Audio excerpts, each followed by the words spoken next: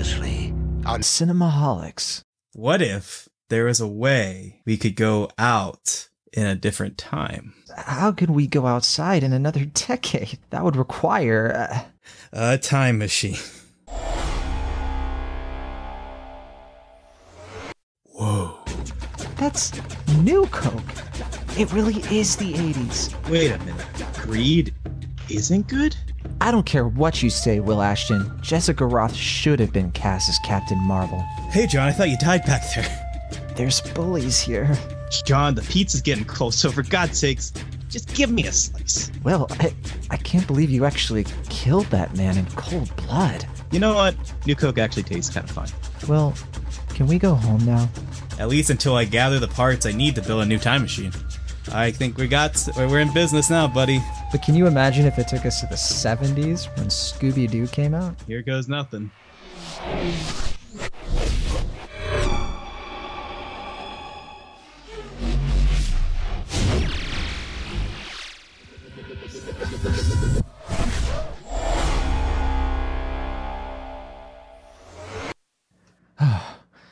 All right, Will. Look around. Did the time machine work? Are we back in 2020? I don't know, John. That carpet kind of looks shaggy. And all of a sudden, I feel a little high. Will, put down that blunt someone just handed to you out of nowhere. It's filled with drugs. But John, I don't think I can just say no. I don't think we're in the 80s anymore. What? Will, you're scaring me again. John, I think we're in 1976. Great. Now we're even farther away from our safe, comfortable lives being stuck inside during a pandemic. John, quit losing your cool. We just need a little help repairing the time machine. But, Will, look around. We're in the aftermath of the Nixon administration. Where are we going to find people who want to help us with anything? Hey, look at those two fresh princes playing basketball, all the way out here in Harlem. All right, let's go talk to them. Hey, you cool cats and kittens. I'm Will, and this is my best bud, Johnny. And I don't mean the joint. Hey, man, what can we help you with? Yeah, I'm here too. Well, fellas, we got a real mystery to solve here. See, our time machine's broken, and we haven't been able to see a movie for 2 months. Far out. You're telling me.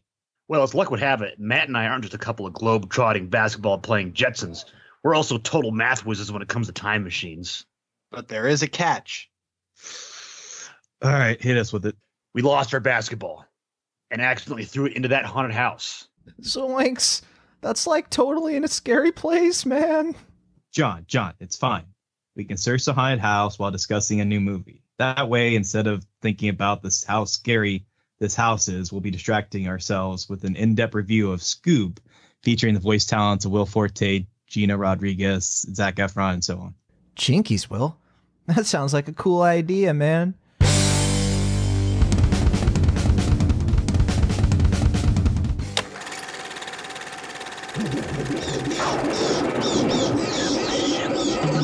Scooby-Dooby-Doo, where are you?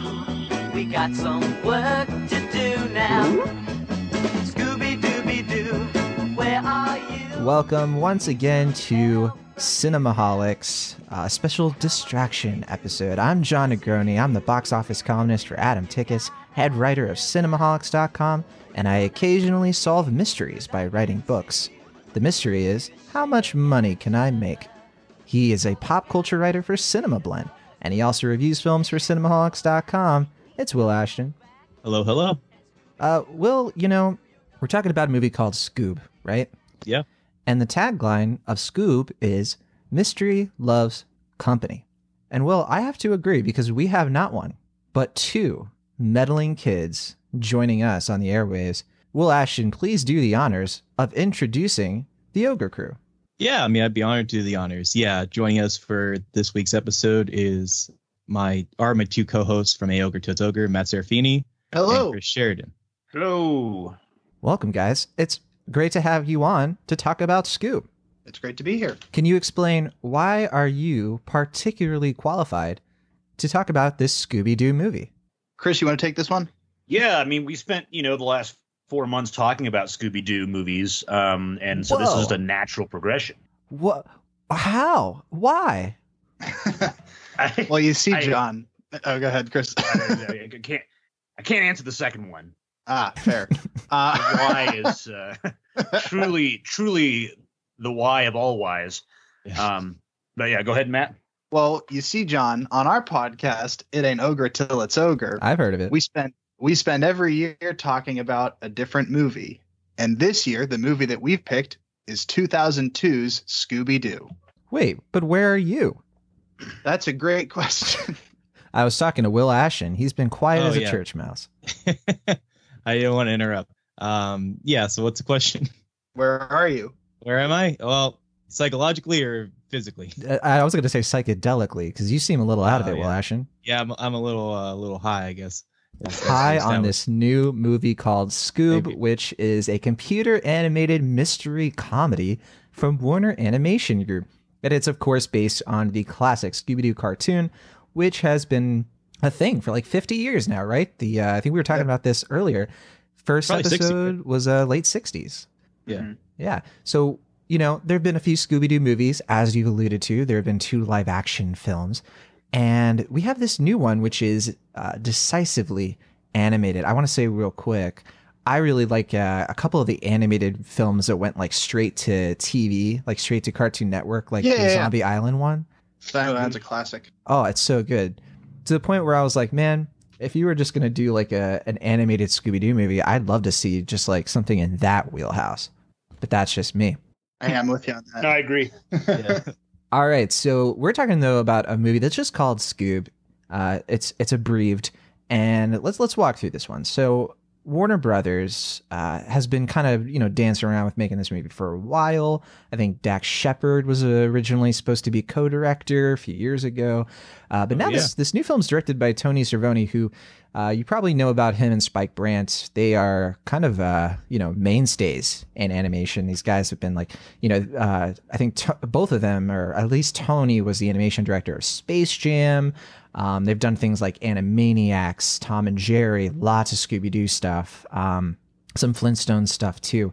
And I think Spike Brandt actually, who works a lot with Tony, I should say, I think he's working on the new Space Jam movie, New Legacy. So very talented guys who've been animating and screenwriting for a long time. I believe this is one of the first big movies we've seen Tony direct. But Will Ashton, what is Scoob? What is this movie about? So it's technically a reboot, I guess, because they modernize it for a younger audience. But we see basically the origin story of both Scooby and Shaggy's friendship and the early days of the Mystery Gang in this current iteration. And so basically we're just reintroduced to the gang. We get to see them from a younger perspective. And we see from a primarily Scooby Shaggy perspective, this gang of Justice League-esque superheroes led by Blue Falcon, who involve Arcanine and his friend into their latest superheroics. So that's kind of the broad strokes plot. They're trying to build like a Hanna-Barbera sort of universe, right? So let's talk about this movie in pieces. HBCU. I want to start with the prequel stuff, which is probably about like the first 12 to 15 minutes of the film. Matt Serafini, what did you think of this prequel? How do you think they handled like modernizing it as when they're like kids and introducing them? What was your takeaway? I thought it was fine. I don't really get why Shaggy was listening to Ira Glass. Yeah, I thought that was cool too. But there's one thing. You should be listening to Cinemaholics. Right. I'm more concerned that Shaggy had separate apps for each decade of music on his phone. That's true. He's psychopath. He's like, I use Apple Music for my 70s stuff and Spotify for everything else. But no. Like the I don't know what the word I'm thinking of. Sorry. Go ahead. Pandora? Oh, you're fine. No, compartmentalized, I think is where it was. Oh, compartmentalized? Yeah. But like they do a fine job of introducing Shaggy. They clearly took some notes from the pup named Scooby-Doo designs to make everybody look real cute and young. But they Shaggy meets a pup named Scooby-Doo that he names, and there's a really aggressive cop who doesn't believe that there should be a dog that steals a giant cylinder of meat.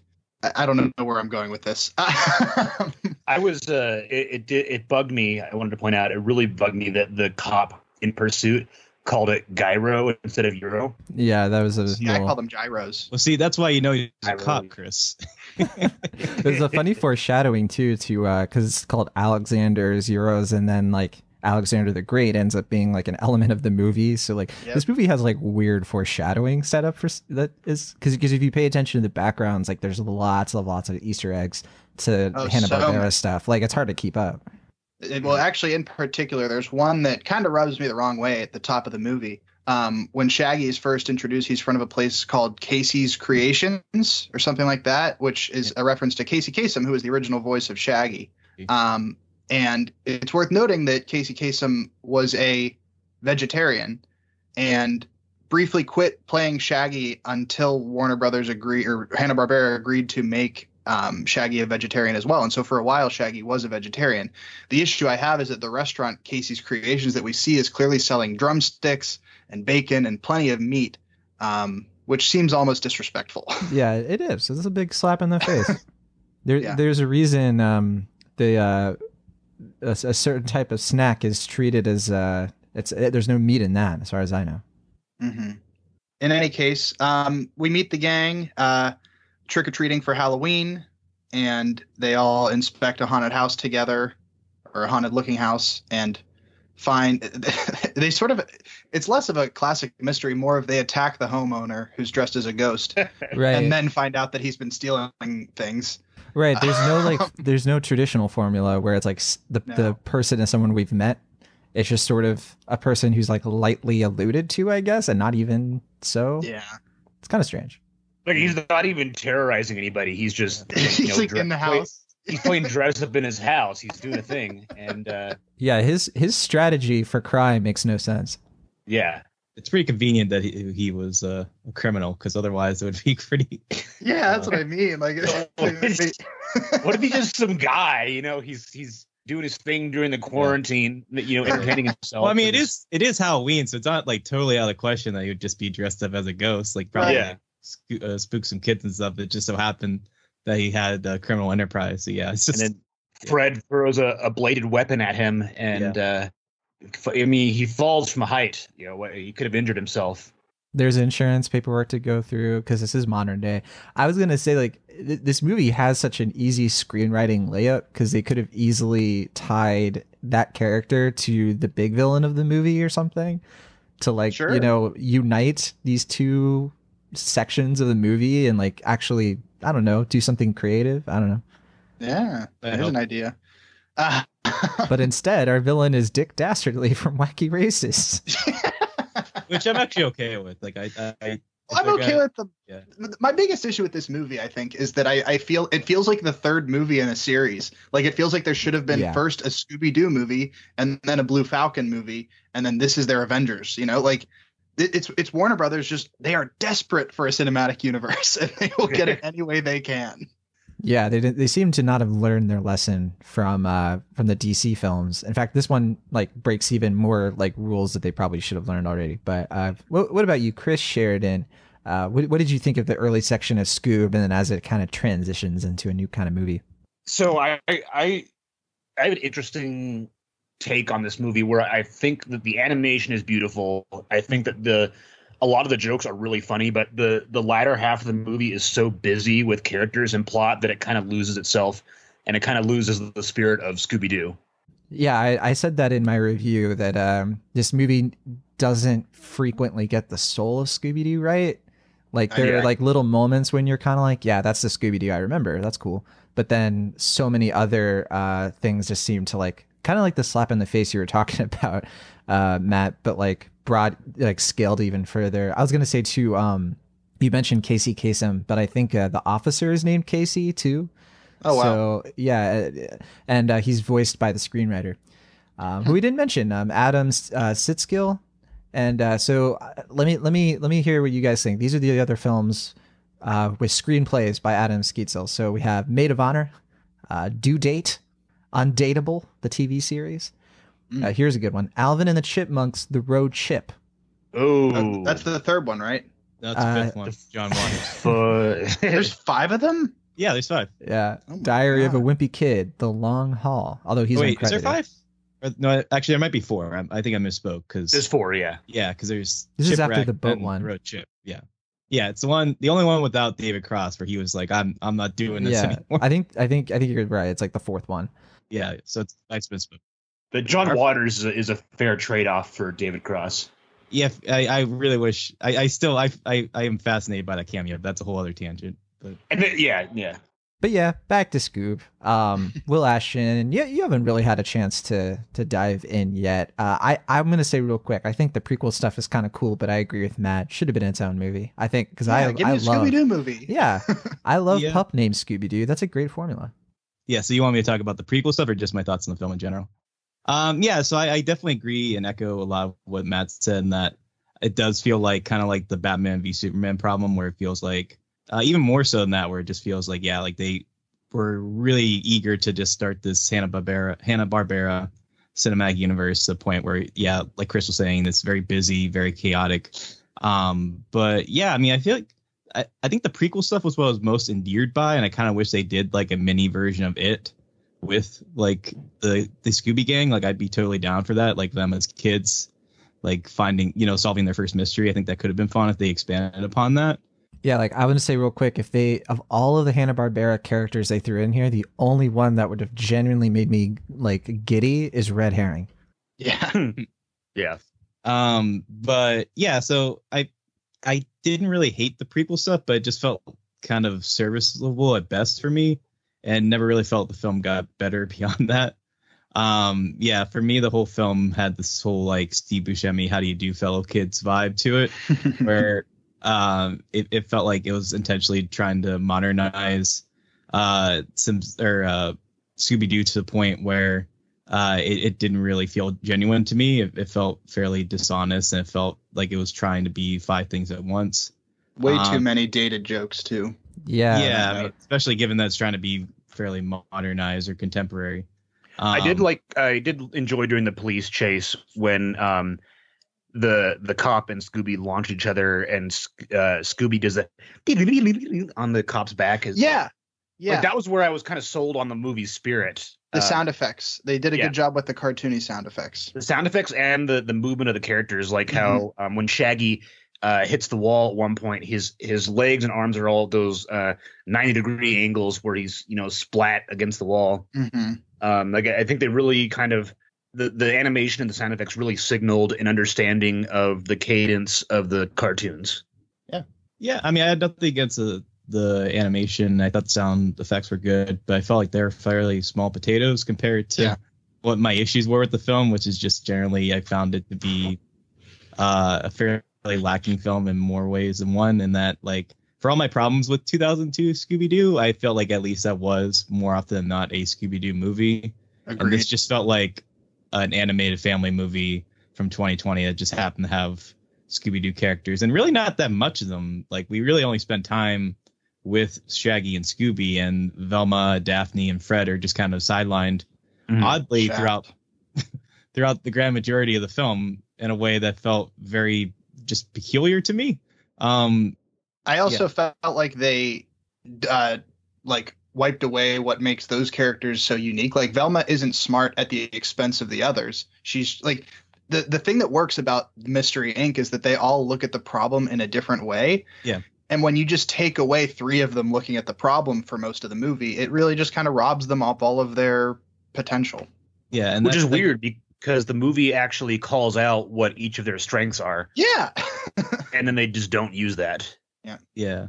And then that leads to my biggest problem is that there's no mystery in Yeah. this mystery movie. That's the biggest problem. The I- mystery is just like a couple. Where are the MacGuffins? And then Yeah. how do we like And make they solve the, it halfway through. yeah? How do we make the fairy tale supernatural thing do what we want it to do? Like that's not Mhm. Scooby Doo. Nope. Which is weird because I saw like the tagline before I watched the movie. It was like, this is their biggest mystery yet. And it's like, well, what mystery? The mystery of where the plot went? What are you talking about? And like, if you're going to bring in a bunch of other Hanna-Barbera characters, why not bring in the other mystery solving Hanna-Barbera characters? Right. They chose because I think they want to do the Marvel thing with here's our superhero movie TBD. And even then, when Blue Falcon gets introduced and he's voiced by Mark Wahlberg of all people, and I'm doing a Ryan Reynolds impression. Yeah, he sounds just like Ryan Reynolds. It's weird. But then when they're doing all that stuff, I'm like, I kept wondering if they were setting up the side character they had, because they were setting up Dynamite with Ken Jeong as those two having some tension. Mm-hmm. And then Kiersey Clemens plays this assistant who's way better at all of this stuff, and I was like, oh, are they setting up she's going to become the Blue Falcon? That'd be kind of cool. Sure. They realize that he's terrible at this, and so get rid of him. But no, the movie doesn't do that, of course. She just continues to be the sidekick who doesn't get her due. Well, I feel like if I know one thing about Zoomers and young kids today, it's that they love 1968 one season animated sitcom Wacky Races. Well, Ashton, you could be a producer. What did you guys think of the animation? We kind of touched on it. I thought I've heard some decently animated. I thought the background characters in this were terribly animated. There are so many times where I'm just clearly they rushed something here because it's not up to snuff. Yeah, no, definitely. The primary animation is great, but the background stuff is not as good. And I rented on Amazon, and the Amazon rental is in 4K Ultra HD. And I watched it on my 4K TV, and some of the background stuff really stands out, but some of the foreground stuff that they actually focused on is really, really good. It seems classic Warner to me. That the main stuff is really good and kinetic and works well, but the background stuff just feels completely half baked. Some of the background characters look barely rendered, honestly. Yeah. Although I will say, one of the moment where I probably laughed the hardest is after the flight in the ship or whatever, and Shaggy and Scooby have their cheeks blown out. You know what I mean? Yeah. And Scooby-Doo has a full mouth of human teeth. With veneers and everything. Oh yeah, so that's another thing. Scooby-Doo actually he talks a lot in this, way more than he does in previous Scooby-Doo things, and people understand him. It really felt to me like the producers were make him more understandable, which is totally missing the point of Scooby-Doo talking. Yeah, he's voiced by Frank Welker, who's been doing the voice of Scooby-Doo for a couple decades now. Frank Welker originally did Fred. He's done legions of cartoon voices you've probably heard. But I was confused about that because I was like, isn't that kind of the sort of the secret ingredient to Scooby-Doo is he's a goofball character. It seems like nobody gets him, but he still solves the mystery. I don't know. Yep. And speaking of Frank Welker, fun fact, there are only 4 actors who have played the character of Fred. Frank Welker, of course, is the most common one. And then, of course, you got Freddie Prinze Jr. and Zac Efron now. Yeah. And then there's the kid from Pup Named Scooby-Doo. Those are the only 4 actors who have played Fred. What about young Fred in this? Pierce Gagnon? I guess that's one more. Sorry, my bad. Done goof, Matt. I goofed. That is interesting. They did get a pretty significant voice cast for this movie. And then didn't do I anything. thought it was quite a flex. Yeah, you're gonna get Amanda Seyfried. You're gonna not only have Gina Rodriguez be Velma, you're gonna rewrite Velma to be Latinx. Yeah, and you're not really gonna do anything with that. You're just going to colorize the character and then let her speak Spanish once or twice. Disrespectful. I thought that was pretty cheap. Yeah. I didn't really like how any of the mystery B team were written or performed. Same. Fred just has a love affair with the van, which is kind of new, which I guess that's kind of interesting. Gives Fred a little bit more substance, but I don't know, something deeper than that maybe would have been nice. Their personalities just felt kind of disingenuous with what we know and love about the team. Yeah, exactly. Although I did think that because it was Zac Efron that did Fred, right? Yeah.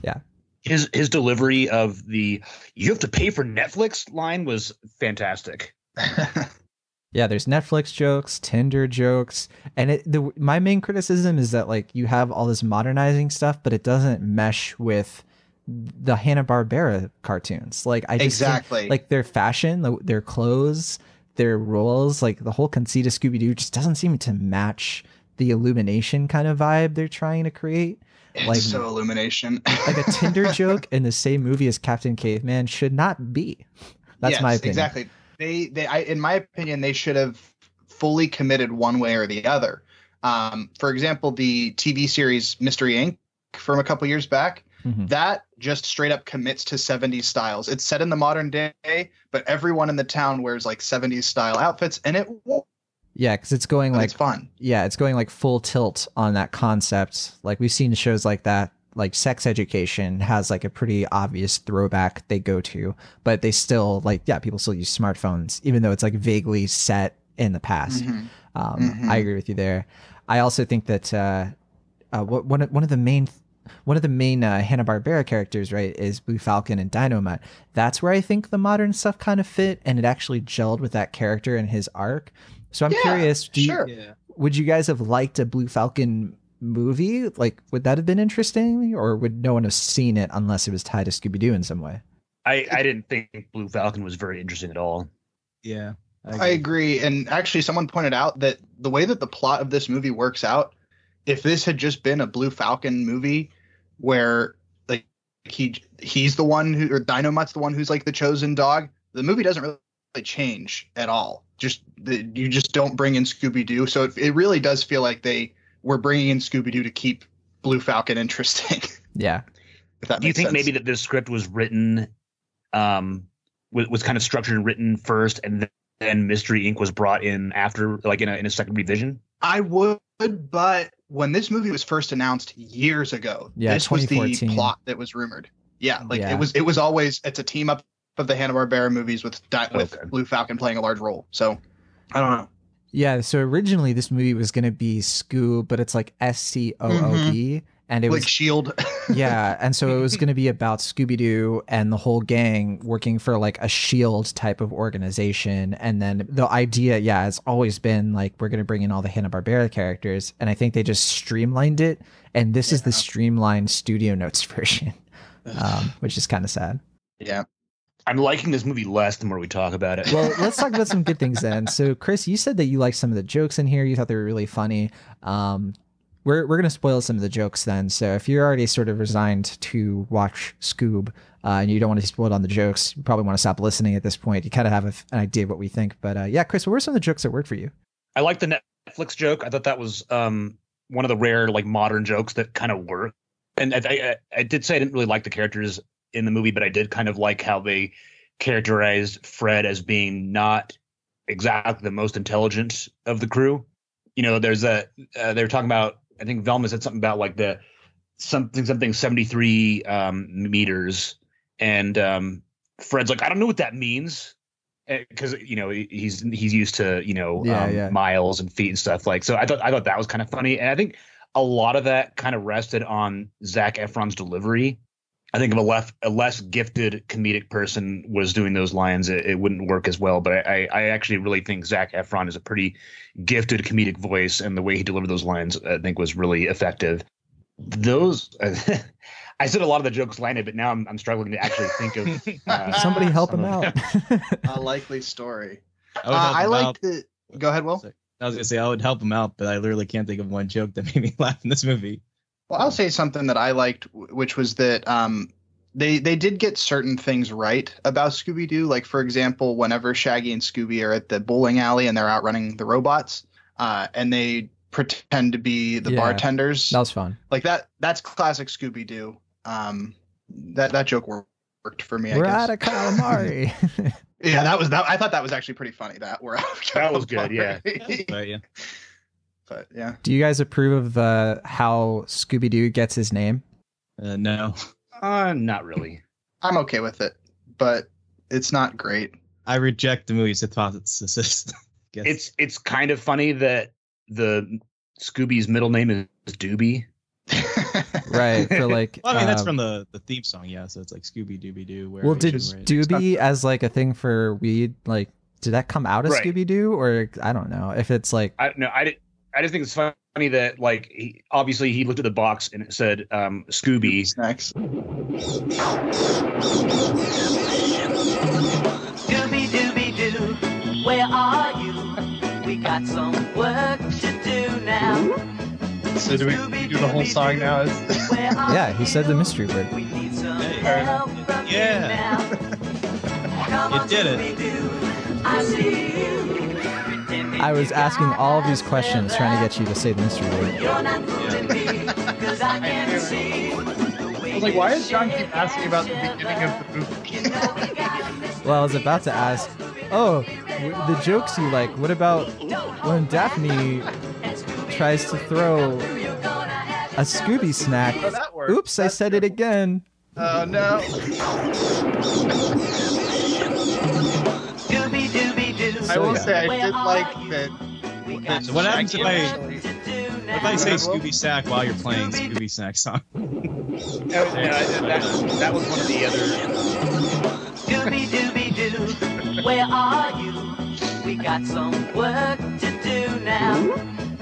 Scooby Is this the season 1 or 2 version of the song? This is the original version. Yeah. Yeah, I was hoping this would be layered, so it like would be like say, like, versions of the song playing at different times. Oh, it's like you keep going until you get to like Mr. Ink. Cause I can see the way you shake and shiver. You know we I will say, Shaggy saying that his name is Snack first made me laugh. Norval. Yeah, that was a good joke. Let's call them snacks. Here are you. You're ready and you're willing. There's that sound We effect. can count on you. Scooby-Doo. I know we'll catch that feeling. I have to say, I do like that in the movie they try to recreate the original, but I did think it was kind of awkward. What did you guys think of the recreation? I really liked unsettling. parts of it. Like when they would show the skull faces, like they got those right. They were kind of creepy looking. And I'm also just a big sucker for like when you recreate something like that. So I was into that. But Yeah, that was pretty good. No, that reminded me of one of my the other jokes that landed for me is where the cop is like, well, clearly since this dog has a middle name, he's got an owner. Yeah, that's the kind of humor I think we should have stuck to. yeah, it's like simple, like addressing something stupid, but like not really calling it out, but just going along with it anyway. Yeah. Can we talk about the voice performances in this? Yeah. Totally. We kind of mentioned a few of the B ones, but yeah, what were some ones you wanted to bring up? Well, I'm just going to have to come out and say it. I think Will Forte is pretty miscast in this role. I agree. He's I definitely love- trying to be Matthew Lillard. Matthew Lillard I should have been cast. love Fred, or I love Will Forte. He's fantastic. He's one of my favorite comedic actors. Great.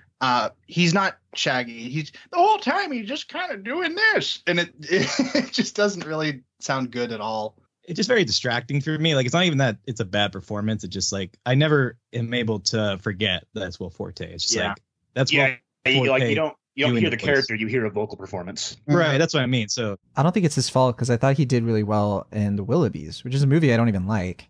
That I thought the main character in that, like, I thought he disappeared into that voice performance. But here, yeah, it's really distracting.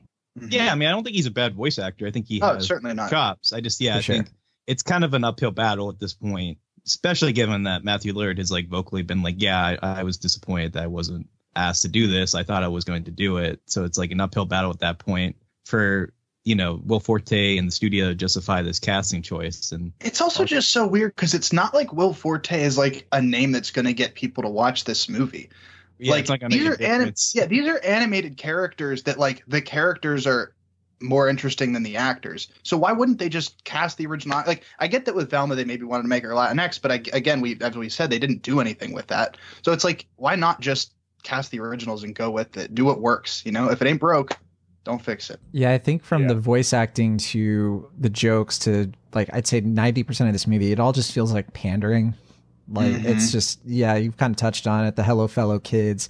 How do we get kids to like this? And then how do we, but in a way where like parents will be like, oh, I remember Scooby-Doo, I'll watch it. And like they have all these like adult jokes in there that they think are really funny, like F-bombs and like, you know, like, I don't know. That's teen humor probably. Like that's something that like a 13-year-old might find kind of funny, that an adult will like roll their eyes probably. And then we have the whole extended gag with Simon Cowell, who is like, you know, like that. It's like, fine, like celebrity cameos are part of Scooby-Doo's history. That's fine. Yeah, I'm for that. Simon Cowell though.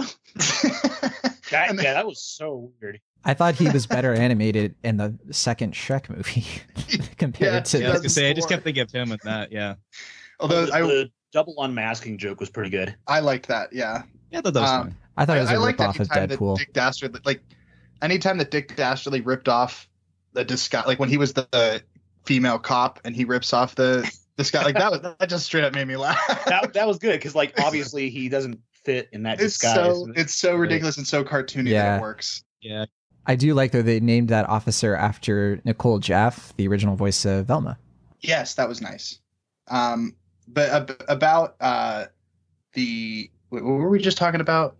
Simon Cowell. Yeah, Simon Cowell. Thank you.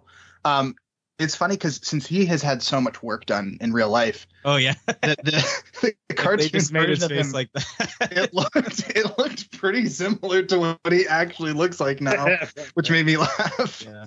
Not to disparage his looks, I'm sure he's gotten a lot of comments about already, but yeah. We've talked a lot. Yeah, I don't know if you guys had any more notes on like the voice cast, but one wasted opportunity I thought was they had Billy West do Muttley. And my thing with that is that's kind of indicative of like all of this movie's missed potential, because Billy West is like one of our best voice actors. He's fantastic. And like he should have been a much bigger part, or a part with like actual lines, not just that like wheezing laugh. Like let him be Muttley, but like say some things, but yeah, I agree. Barely. Well, yep. I mean, Billy West voiced Shaggy at one point too. Like it's in one of the direct-to-DVD movies. I just wish, this movie had done more with like the real like voice acting legends. But instead, it's like, you have bit parts. It's like Christina Hendricks gets like a couple of lines as that one officer, and it's like, why you just want like a name on a marquee? Like you're not actually trying here to bring in people who are I don't know, who are like being cast as like in a way to like make this cartoon come to life, I guess. Especially after we saw. Go ahead. Especially after we saw Christina Hendricks do such a good voice performance last summer in Toy Story 4. Right. Mm-hmm. Yeah, such a good villain in that movie. But yeah, and here, but we did have Jason Isaacs as Dick Dastardly. I thought he was good. Oh, he's fantastic. Yeah, I thought he was probably my favorite voice performance, just because he actually seemed to be having fun with this and doing something with it that was, intentionally very animated and fun. Everyone else just felt like, it's poster casting, like we said, it's like Zac Efron's in this because it's to sell the movie or whatever. But yeah. Although, well, I agree with Chris that Zac Efron actually, showed up. And I didn't say he was bad. I just felt like they didn't really do much with him. Mm-hmm. I think that Zac Efron did a lot, did as much as he could with what he was given. It's just that the script didn't really service his character very well. My only qualm with Dick Dastardly is I thought they leaned a little bit too hard trying to make him Gru and trying to make the Rottens minions. Like, I don't know, it was just so shameless. Yeah. And I think Jason Isaacs helps get that character to at least be his own thing, but I don't know, it kept rearing its Despicable Me head to me. Yeah. Mm-hmm. I mean, those robots are like, so, like you said, so obviously meant to be the minions, but at the same time, they're literally the only characters in this that amuse me. Yeah. I watched this over Zoom with a friend, and I remember when they put the vacuum cleaner on the one's head, he was like, okay, so that's the one that we can recognize now, so we'll see that one help out the gang later. Exactly. It's very by the books. Yeah. It's a committee movie. Yeah, definitely. And I remember whenever the mystery machine gets destroyed in the one scene, you see Fred looking at it, I'm like, oh, I can't wait to see the dumb futuristic one that they reveal at the end of the movie. And then, sure enough. Yeah. That's even dumber than what I thought it was going to be. We literally just saw that in Onward too, so it's like yeah, true, yeah. I really liked when Shaggy and Scooby first meet Falcon. They're holding each other and like their eyes are like they're like huge and watery than their hearts. Mm-hmm. I think that kind of stuff was was really good. I mean, again, Yeah. like I said earlier, I think the animators really came to play when it came to like the actual foreground stuff and the stuff that you focus on. But like the rest of the movie feels like it's really trying to appeal to everyone with, you know, like a kid is going to enjoy the animation, but they're not going to understand who Blue Falcon is, why he's in the movie, or whatever. And then, you know, they're also not going to get half the jokes. Whereas an adult is going to get some of the jokes and maybe recognize these side characters, but not really appreciate the plot because it doesn't do anything that speaks to the spirit of Scooby-Doo. Right. I forgot to mention too, I said Billy West, but also John DiMaggio has a voice role in this. But it's another like bit part. He's like, I think at the very beginning, he's one of the restaurant owners. And again, it's like, it's John DiMaggio, like one of the greatest voice actors alive. And can you imagine if he had been like one of the main characters? I think that would maybe. Although I did like, I thought Ken Jeong was okay. Like, I can see why he they did a good cast job him. playing the straight man. But then other characters like Tracy Morgan, I don't know what that was supposed to be as like the Captain. He Caveman obliterated character. the yell. Who was Tracy Morgan? He was the Captain hairy Caveman. Yeah. Oh, I didn't even recognize that. No, Yeah, I think the movie, the blueprint for a good animated movie based on an older children's property is probably the Captain Underpants movie. Yes. Yes. Absolutely. A great voice cast, a strong understanding of the source material, and like a story and jokes that appeal to everybody. Fantastic animation. Yep. That really was pretty honest, the original, yeah. Although the voice acting in that, I thought the only weakness was like Kevin Hart and Ed Helms doing the voices of the kids. That was really distracting. Yeah, You that kept was saying Thomas Uh, Eldritch. Was, Thomas- oh, yeah, thank you. But even I had a lot of trepidations about that going into that movie, but in the actual final thing, I was surprised at how okay with it I was. Right, it doesn't sink the movie by any means. I just think it's like a limitation. Sure. yeah, it's a minor thing though for that film, I think. But I do agree it's a little odd. It's a whole like Willoughby's thing again for me. It's like I don't think the voice performances are bad for that, but it is weird that they're casting full-grown adults to play children, which is just a weird thing for me. But yeah, I'll take a movie like that though over Scoob any day. Yeah. It's such a mess. like I appreciate they do have celebrity cameos in this, just kind of tying back to the voice things, but it's like the cameos they pick in addition to Simon Cowell, you have like Jamie Riviera, and it's just like who's that for? like Yeah. I was Like, nothing curious about against her, it's that. just like- I was like, wait, Yeah. was this supposed to be a reference to something else? I was like, is it just like who we think it is? yeah, it just it's like I don't know, I just don't really get like I'm all for if you're gonna put like random blatant celebrity cameos in it, fine, but like either make it like obvious that it's for younger kids Yeah. or something that connects with the material, not just like Simon Cowell and Jamie Riviera. Like it just felt like that. Who are those for? Right. I also want to full disclosure. I might also be trying to like this movie and appreciate it more because I rented it for $20. Yes. Like I I spent the bought money, it, so friend. I'm trying to justify the experience. Yeah, so it's on premium video on demand, which means that you can either rent it for $20. However, they do have an option that they didn't offer for Trolls World Tour. That was a Universal movie, but Warner Brothers is at least letting you buy it for $25. That's So what I did. what did you guys do? So you all rented it, or did any of you buy it? I bought it because it was a $5 difference, and I was like, maybe I want to revisit it later on. Yeah, like whenever your kids do like a rewatch of In Ogre Till Soger and they choose Sure. Scoob, Yeah. Man, that's sad. and they're like, Grandpapa, do you have Scoob that we can just watch? Yeah, no, I rented it because I did see that it was $25 to buy, and I was like, an extra $5. I was like, no, that's weed money. And I'm not sure if I want to own this movie. So I rented it for $20, which in hindsight is probably kind of stupid, but whatever. I follow Matt's logic. I was like, I'll just buy it because like I know I'm gonna have kids someday, and if I just own this, like I'm sure like little kids will probably find this to be fun. No I child of also- mine is going to watch Scoob. I also wanted to support big studio animation because I want more of it. So, yeah, that was part of it as well. Even if it ends up giving us bad stuff like this, but Yeah, I get it's a that. double-edged Though. sword. But I guess we can say what our official grades are for this movie since we haven't done that yet. I really disliked this.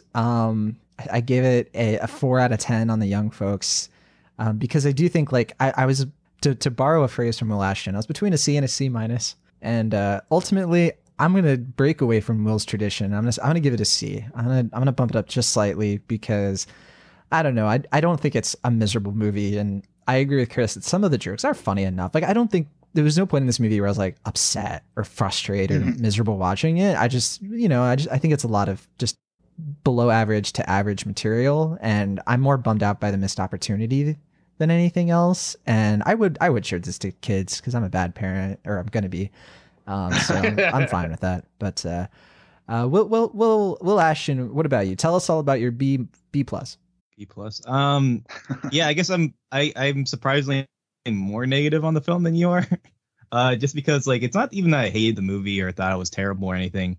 It's just that there's really just not a lot to it. It's kind of the same issue I had with Smallfoot, which is another Warner Brothers animation group Which I film. still fight you on. I think that's a fun movie. I mean, I'll take it over this one, I guess. But I mean, I just felt like that was another film where it's like, clearly this is a very talented animation studio. They make, like they have excellent animation. They have very talented writers involved. They have like this cheeky, self-aware tone. But it just felt like at the service of this film, it didn't really add to much. Like, yeah, some of the jokes are clever. Like you can tell smart people are writing them, but the execution didn't really allow it to be funny, or the movie's so busy that the joke never really breathes.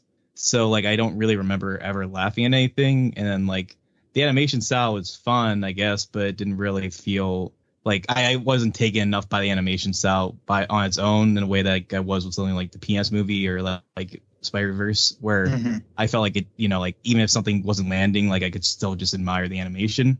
And I didn't feel like the voice performances were really anything to write home about either. So it just kind of felt like a big missed opportunity in most every sense. And in the end, I just felt pretty disappointed by it because, like I said, like even though I have my qualms with Scooby-Doo, the 2002 movie, it did feel like that was at least more honorable to the property, and it felt like I had more respect for it. And even though it does have similar problems, like I do think the casting makes it work in some respects. I do think that movie is able to be nostalgic for certain reasons. I'm sure people will be nostalgic for this film later on as well, but it just felt like, to me, it just felt like a cash grab, basically. It just felt like a fairly generic Warner Brothers attempt to make a film franchise out of one of their most famous IPs. And for that, I had to give it a pretty low C minus. All right. Chris Sheridan. I pretty much agree with what everybody has been saying so far. I think I did really enjoy the some of the animation. Like it's very sharp and it's very vibrant and goofy, and the sound effects were great, and a lot of the Easter eggs were really good. But this plot wise, the movie's just trying to do way too much and appeal to way too many people. And to get, like we said earlier, it's the Justice League where it's putting the cart before the horse and trying to build a cinematic universe way too quickly. And I think overall, I was when it wasn't focused on Scooby-Doo and Shaggy, it was kind of boring. And I thought all of the Blue Falcon stuff was really kind of a distraction from what could have been a much more meatier plot in terms of developing the relationship between Scooby and Shaggy. And as a result, the way they did it, with them becoming friends and then breaking off and then being reunited, none of that really landed very well in terms of making resonant character work. So I think for me, it'd be like a C plus. Yeah. So that's like a C average so far. But let's see what Matt has to say. Matt, how are you going to break the curve? I'm actually, unfortunately, probably not going to break it. Because I'm pretty much agreeing with what everyone is saying. I mean, ultimately, this is not a very good Scooby-Doo movie. I think it's a fine movie overall, but even I wouldn't call it good.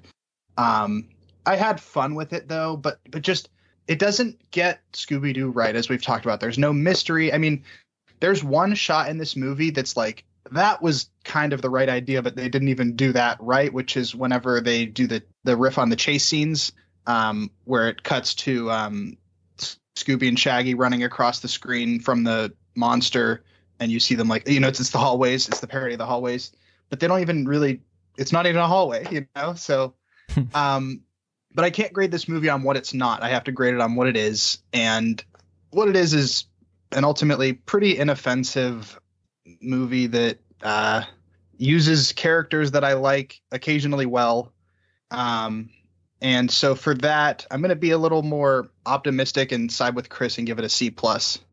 All right. Well, since Will was a pretty low C minus, I was a pretty low C. I think we're still at around a C average. I think that makes sense. Although I want to ask, do you guys think this would have been a success if in a non-COVID world, if it had hit theaters? Like, do you think this would have made a lot of money? Do you think this would have been a hit? Or do you think this would have been another just kind of ho-hum release from Warner Animation?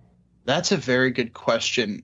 It kind of depends, because I think wasn't SpongeBob supposed to come out next week originally too? So that would have For Memorial Day weekend, yeah. Yeah. So this would have been directly competing with Nickelodeon. Mm-hmm. Yeah, I think in the absence of any other family fare, this would have done really well. But if something else had come out, it wouldn't have. I don't think that Scooby-Doo is really in the forefront of the minds of any generation right now, especially not kids. Yeah, it loses to SpongeBob. That's what the kids like. Yeah. Because while Scooby-Doo has been around longer and it's way more series, SpongeBob has just remained relevant for 20 years straight.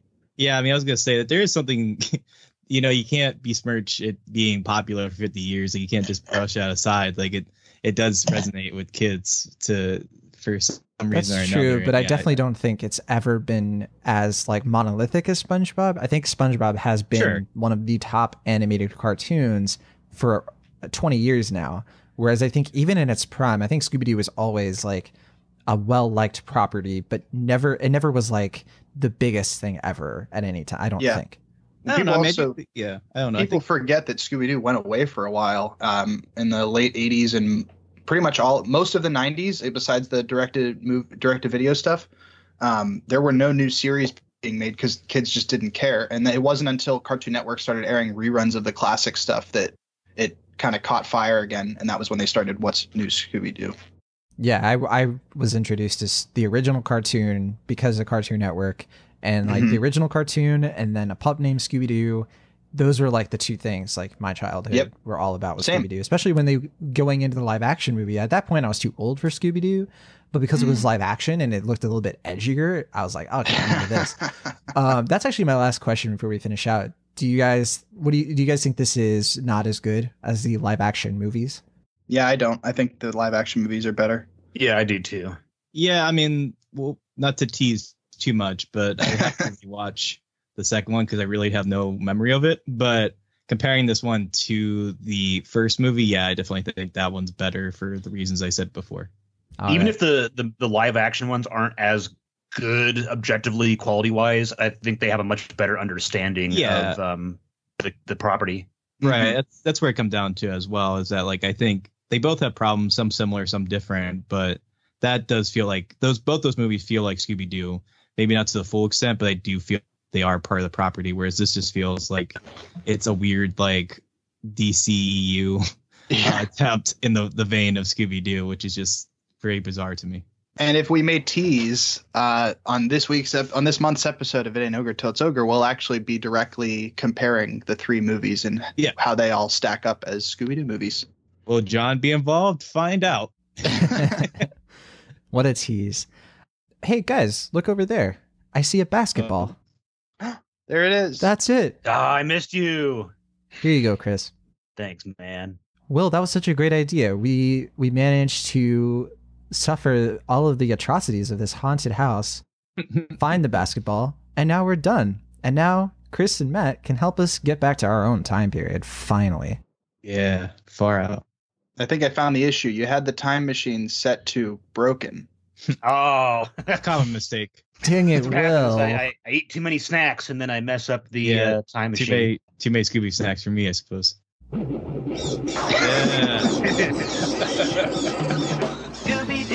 Matt, Chris, thank you so much for accompanying us on our excellent adventure. Don't forget, listeners, to check out It Ain't Ogre Till It's Ogre, where you can find more Matt, Chris, and Will talking about Scooby-Doo, but also Shrek, Cat in the Hat, and Garfield the movie. All those past seasons are available. You can find them in show notes. We'll see you all next week to talk about the latest mystery, the Shoveling the Cinemaholics game. For now, I'm John Negroni from the Internet, California. I'm Will from the Internet Pennsylvania. I'm Matt from the Internet California. And Chris is here too. Oh, I'm here, yeah. See you next time.